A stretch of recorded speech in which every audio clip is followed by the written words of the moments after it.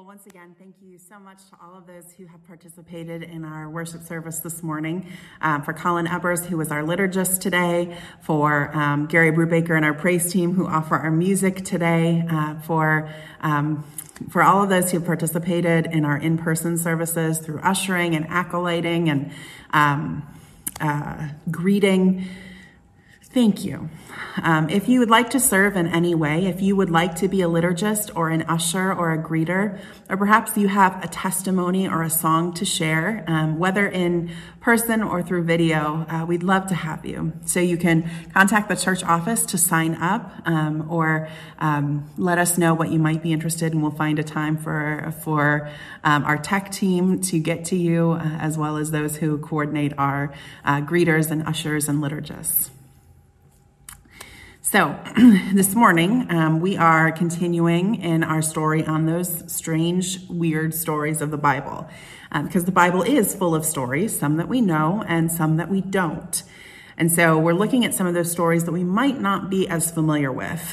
And some of these stories are strange, they're weird or unusual. Some are concerning, and some we may just wonder what they have to do with anything.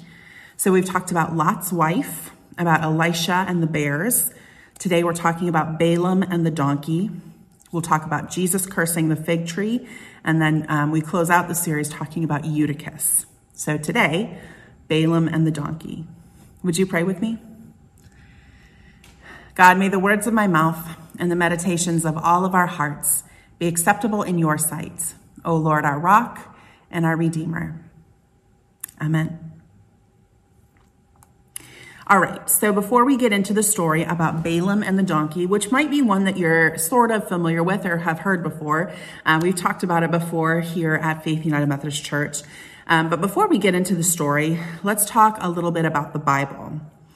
Because the Bible is a collection of books written over a long period of time. Now, the Bible as we know it really wasn't put together until about the middle of the 3rd century.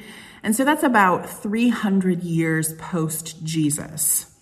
And even that's debated on if that is truly the time frame that it was put together, or was it later or earlier? Lots of arguments.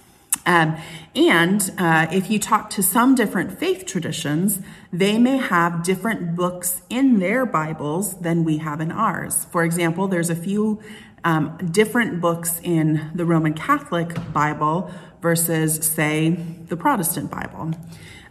Some of you may have study Bibles, which have books called the Apocrypha in it.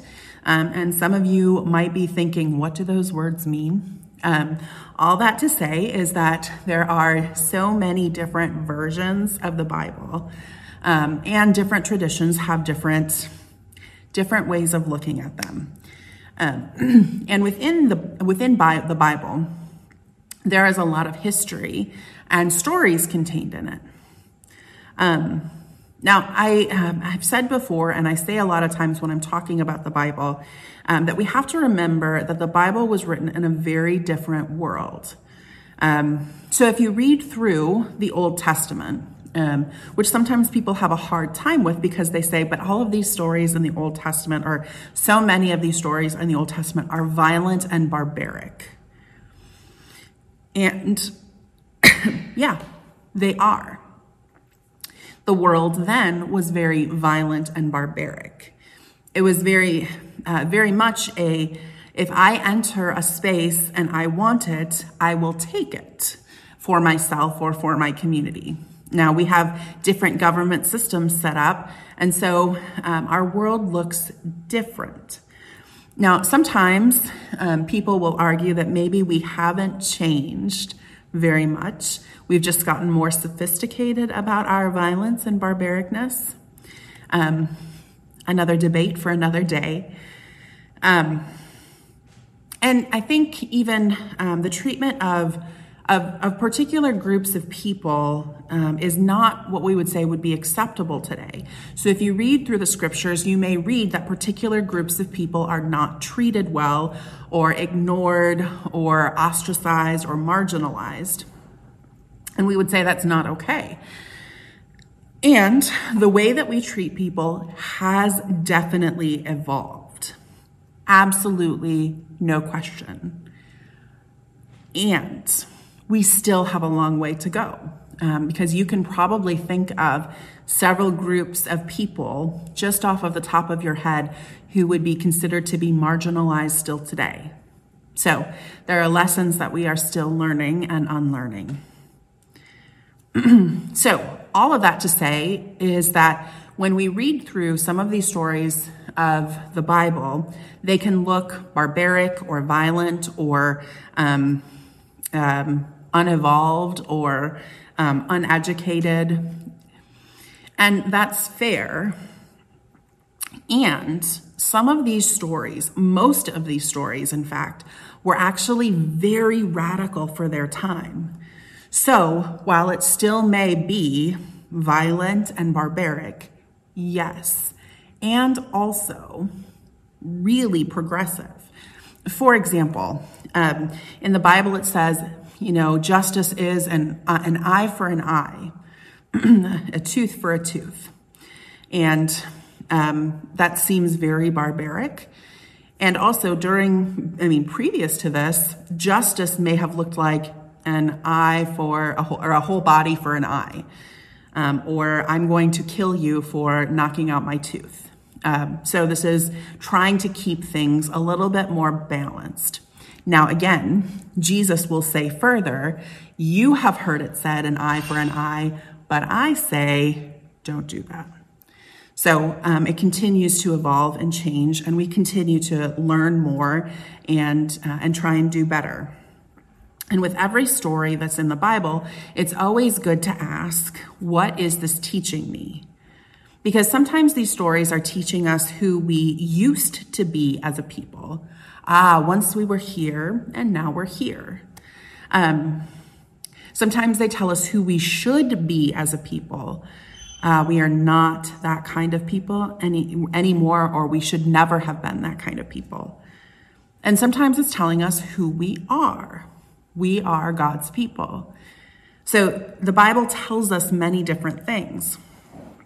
And as I've said, with most of the stories that we've looked at already, helping to identify who we might be in that story.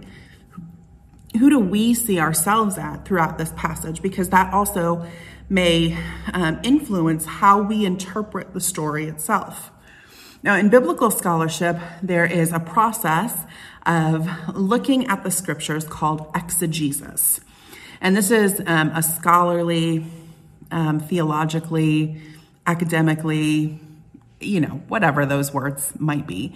But this process is looking at the scripture and sort of just dissecting it and letting the scripture stand for itself. So it might be looking at what particular words might mean or what the context was historically, geographically, how this relates to other places.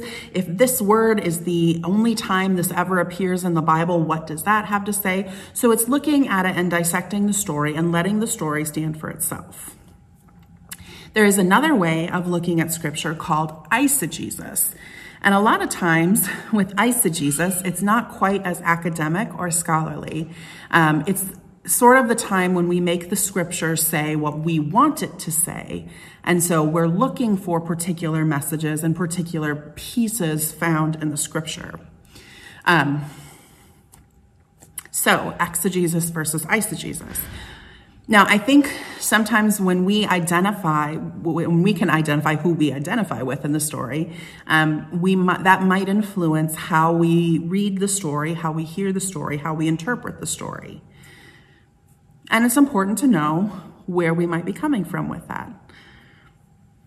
Now, I have already heard from folks in some of our previous stories this month and last month that they've said, yeah, I don't quite see the story that way, or I feel like it's I have a different interpretation, or I was taught differently. And that is true. We may not all have the same understanding of what the story has to say to us. We may not have all the same understanding of what the scriptures mean. At least in detail. And yet, these stories tell us a lot about who we are. And I think even this story today, as strange as it may be, also has something to say about our story. It tells us about who we are, and I think it also tells us about who we could be. So let's talk about some of these details about Balaam and the donkey. Let's talk about Balaam a little bit. Now, Balaam was not a follower of God, so wasn't considered to be a prophet or part of the tribe of Israel. And Balaam was approached by the king of Moab to put a curse on the Israelites. So Balaam asked God, hey, Yahweh God, can I put a curse on the Israelites? And Yahweh God was like, no. And Balaam was like, okay, great. End of story. So went back to the king of Moab and was like, sorry, can't do it. And so the king of Moab was like, all right, how about I give you some more money and I'll give you a lot more stuff. I'm going to give you lots of gifts to curse the Israelite people. And so then Balaam again went back to Yahweh God and said, what should I do? And God said, go and talk to the king this time, but only say what I tell you to do. So Balaam got on his donkey, and God knew that Balaam was not going to say what God wanted, and so sent an angel to handle matters. And so on the path, the donkey saw an angel with a sword and tried to avoid it, which made Balaam angry, and so 3 times he hit the donkey to get it back on path. Now, this was not like a gentle, get back on path. This was like Balaam beat the donkey to get it back on path. And so this happened 3 times. And the 3rd time that it happened, God opened the donkey's mouth, and the donkey said to Balaam, what have I done to you that you have struck me these 3 times? And Balaam answers back, because you have made a fool of me. I wish that I had a sword in my hand and I would kill you right now. And the donkey responds, am I not your donkey, which you have ridden all of your life to this day? Have I been in the habit of treating you this way? And Balaam was like, no, you haven't. And then is able to see the angel blocking his path. So he agrees to go back to the king of Moab and truly only say what God told him to say. I mean, this is a totally fun kind of story, right? Maybe you've heard the story before, maybe you haven't. And it's also one of the stories that you might be going like, did you know that talking donkeys were part of the Bible? Were part of our story? And what does this have to do with anything? All right, so let's look at some of these details. Now, Moab might be a place that's familiar to you, the king of the Moabites. Moab might be a place, maybe you remember hearing that Ruth is a Moabite. And Ruth is someone who's in the lineage of Jesus. If you want to understand more of her story, read the book of Ruth in the Bible, and you'll hear more about the Moabites and about Ruth. But who are the Moabites? Well, these are a group of people who are enemies to the Israelites. And why are they enemies? Well, it goes back to the days of Lot. Now, remember, we talked a little bit about Lot and his wife at the beginning of the series. Now, if you missed that, you can check out the sermon about Lot's wife on Facebook in one of our other worship services or in our podcast to hear that sermon. But the basic gist of the story goes that Abraham is promised by God to have descendants that outnumber the grains of sand.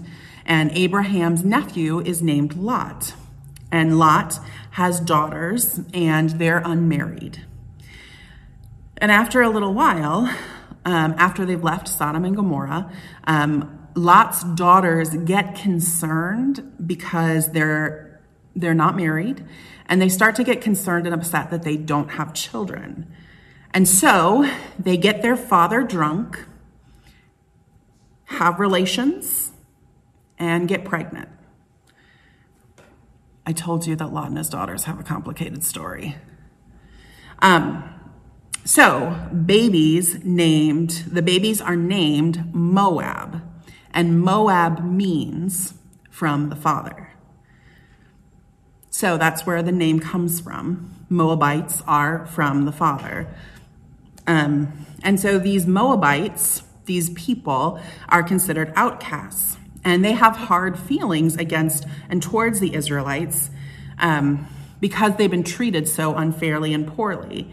And then God orders the Israelites to leave the Moabites alone, just leave them alone. But the Moabites didn't have that same restriction, obviously, since the king of the Moabites is trying to curse them. So having been treated like outcasts their whole entire existence, they'd often be looking for ways to get back at the Israelites. Now, oftentimes in the Bible, when you read about two groups not really liking each other, it's a good question to ask why. And as you understand more about why they might not like each other, you'll find more out about the story. And so it's always easy to cast one group or another in a negative light, but the stories are often far more complicated than that. And so it would be very easy to dismiss the Moabites as evil or even heartless. And yet, their story is one that begins at its very core in desperation, in hopelessness, and also being outcasts. And that's a painful way to start. And living with that pain you may not make good choices. So the king of the Moabites comes to Balaam. And Balaam, again, was not one of the Israelites, was not someone who worshiped God, but was a diviner, which often is translated to be a magician, not an Israelite, not someone who follows Yahweh God, and oftentimes is referred to as a wicked man. And so most of what we know about Balaam is actually less than positive. I mean, that could be why he's the one who's approached to be the one who puts the curse on the Israelites. I mean, you don't exactly approach a righteous person to curse other people. Balaam, God comes to Balaam to talk about this proposition, and God speaks to this man at night. And I think that this says something about God, that God speaks and talks with everyone. There's no exceptions, not just God's followers or the Israelite people. This God speaks to everyone. And to a certain degree, Balaam recognizes this God's power. So not only does God speak, but Balaam listens, even though he's called an evil man. So after Balaam has decided to do what God has told him not to do, which, I mean, we never do that, right? I mean, of course, anytime God says we should do this, we're always like, absolutely, we never disobey. So Balaam decides to do what God told him not to do and hears from his donkey. After he's abused him 3 times, his donkey talks to him. Because that's normal. And Balaam doesn't seem to think it's abnormal because he has a conversation with this donkey. Can you imagine? And it's through this conversation that he ends up seeing the world differently. The voice of God can come in unexpected places. It can come in the water or the fire or the stillness, as in the story of Elijah. It can come through other people, no matter their age, old or young, no matter who they are. I mean, Jesus was an unexpected voice, and he did things that weren't popular. He touched those that were unclean. He spent time with who were deemed to be sinners. He welcomed children and laid hands on them and blessed them. There are unexpected voices, and not only do they come in unexpected tones, but maybe even unexpected times.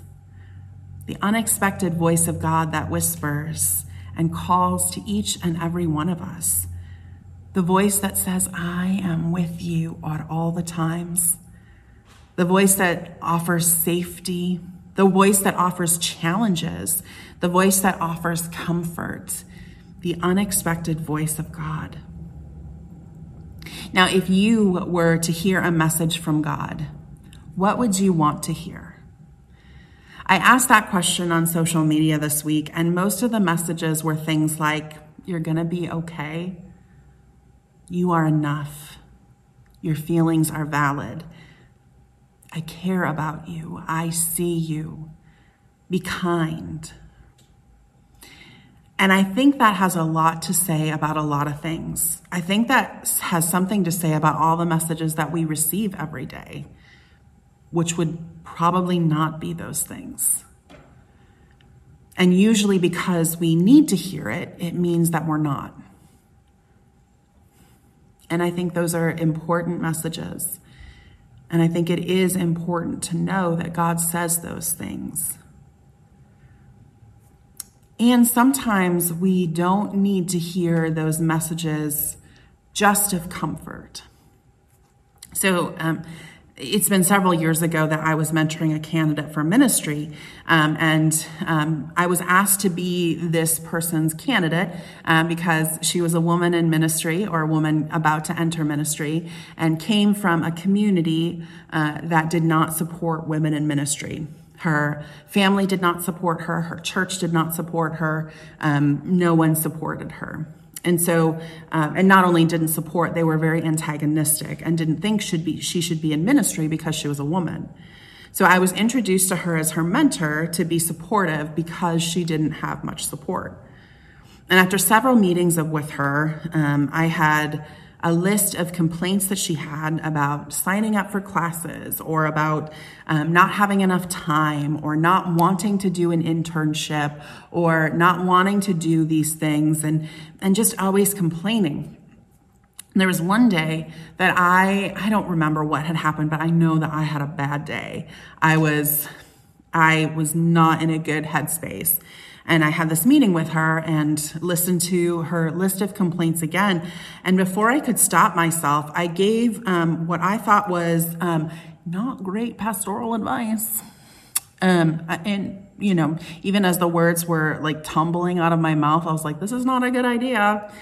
And yet what I found myself saying was, good Lord, you have one excuse after another. I'm tired of you wasting everyone's time. I'm tired of you wasting my time.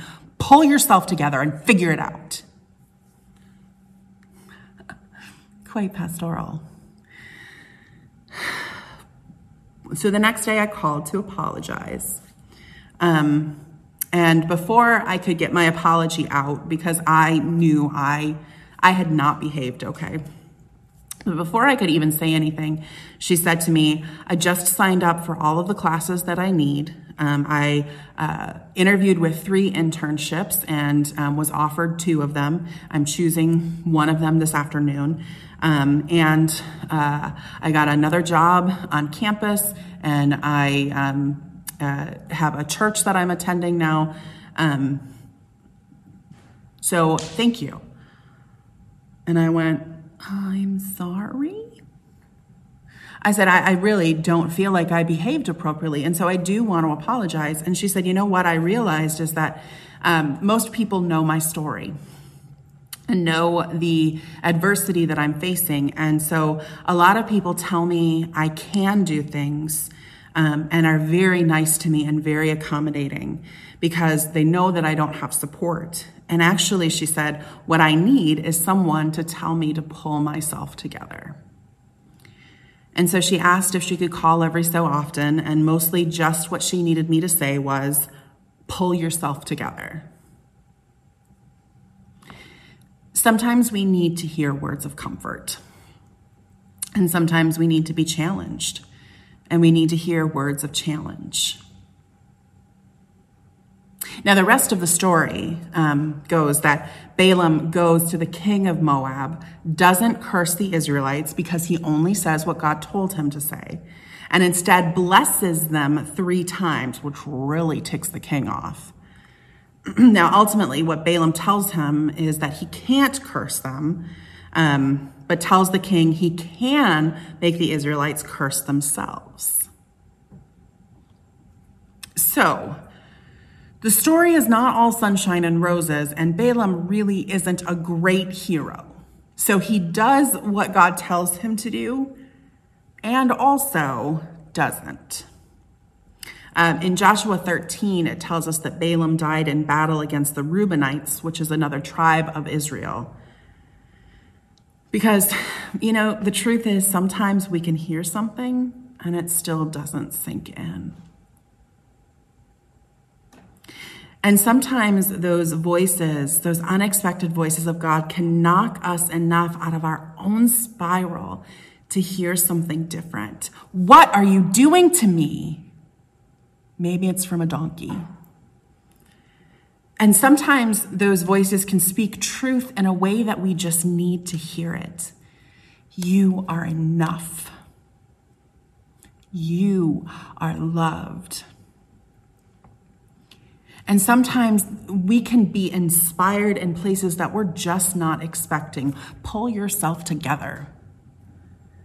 Because God is constantly surprising us.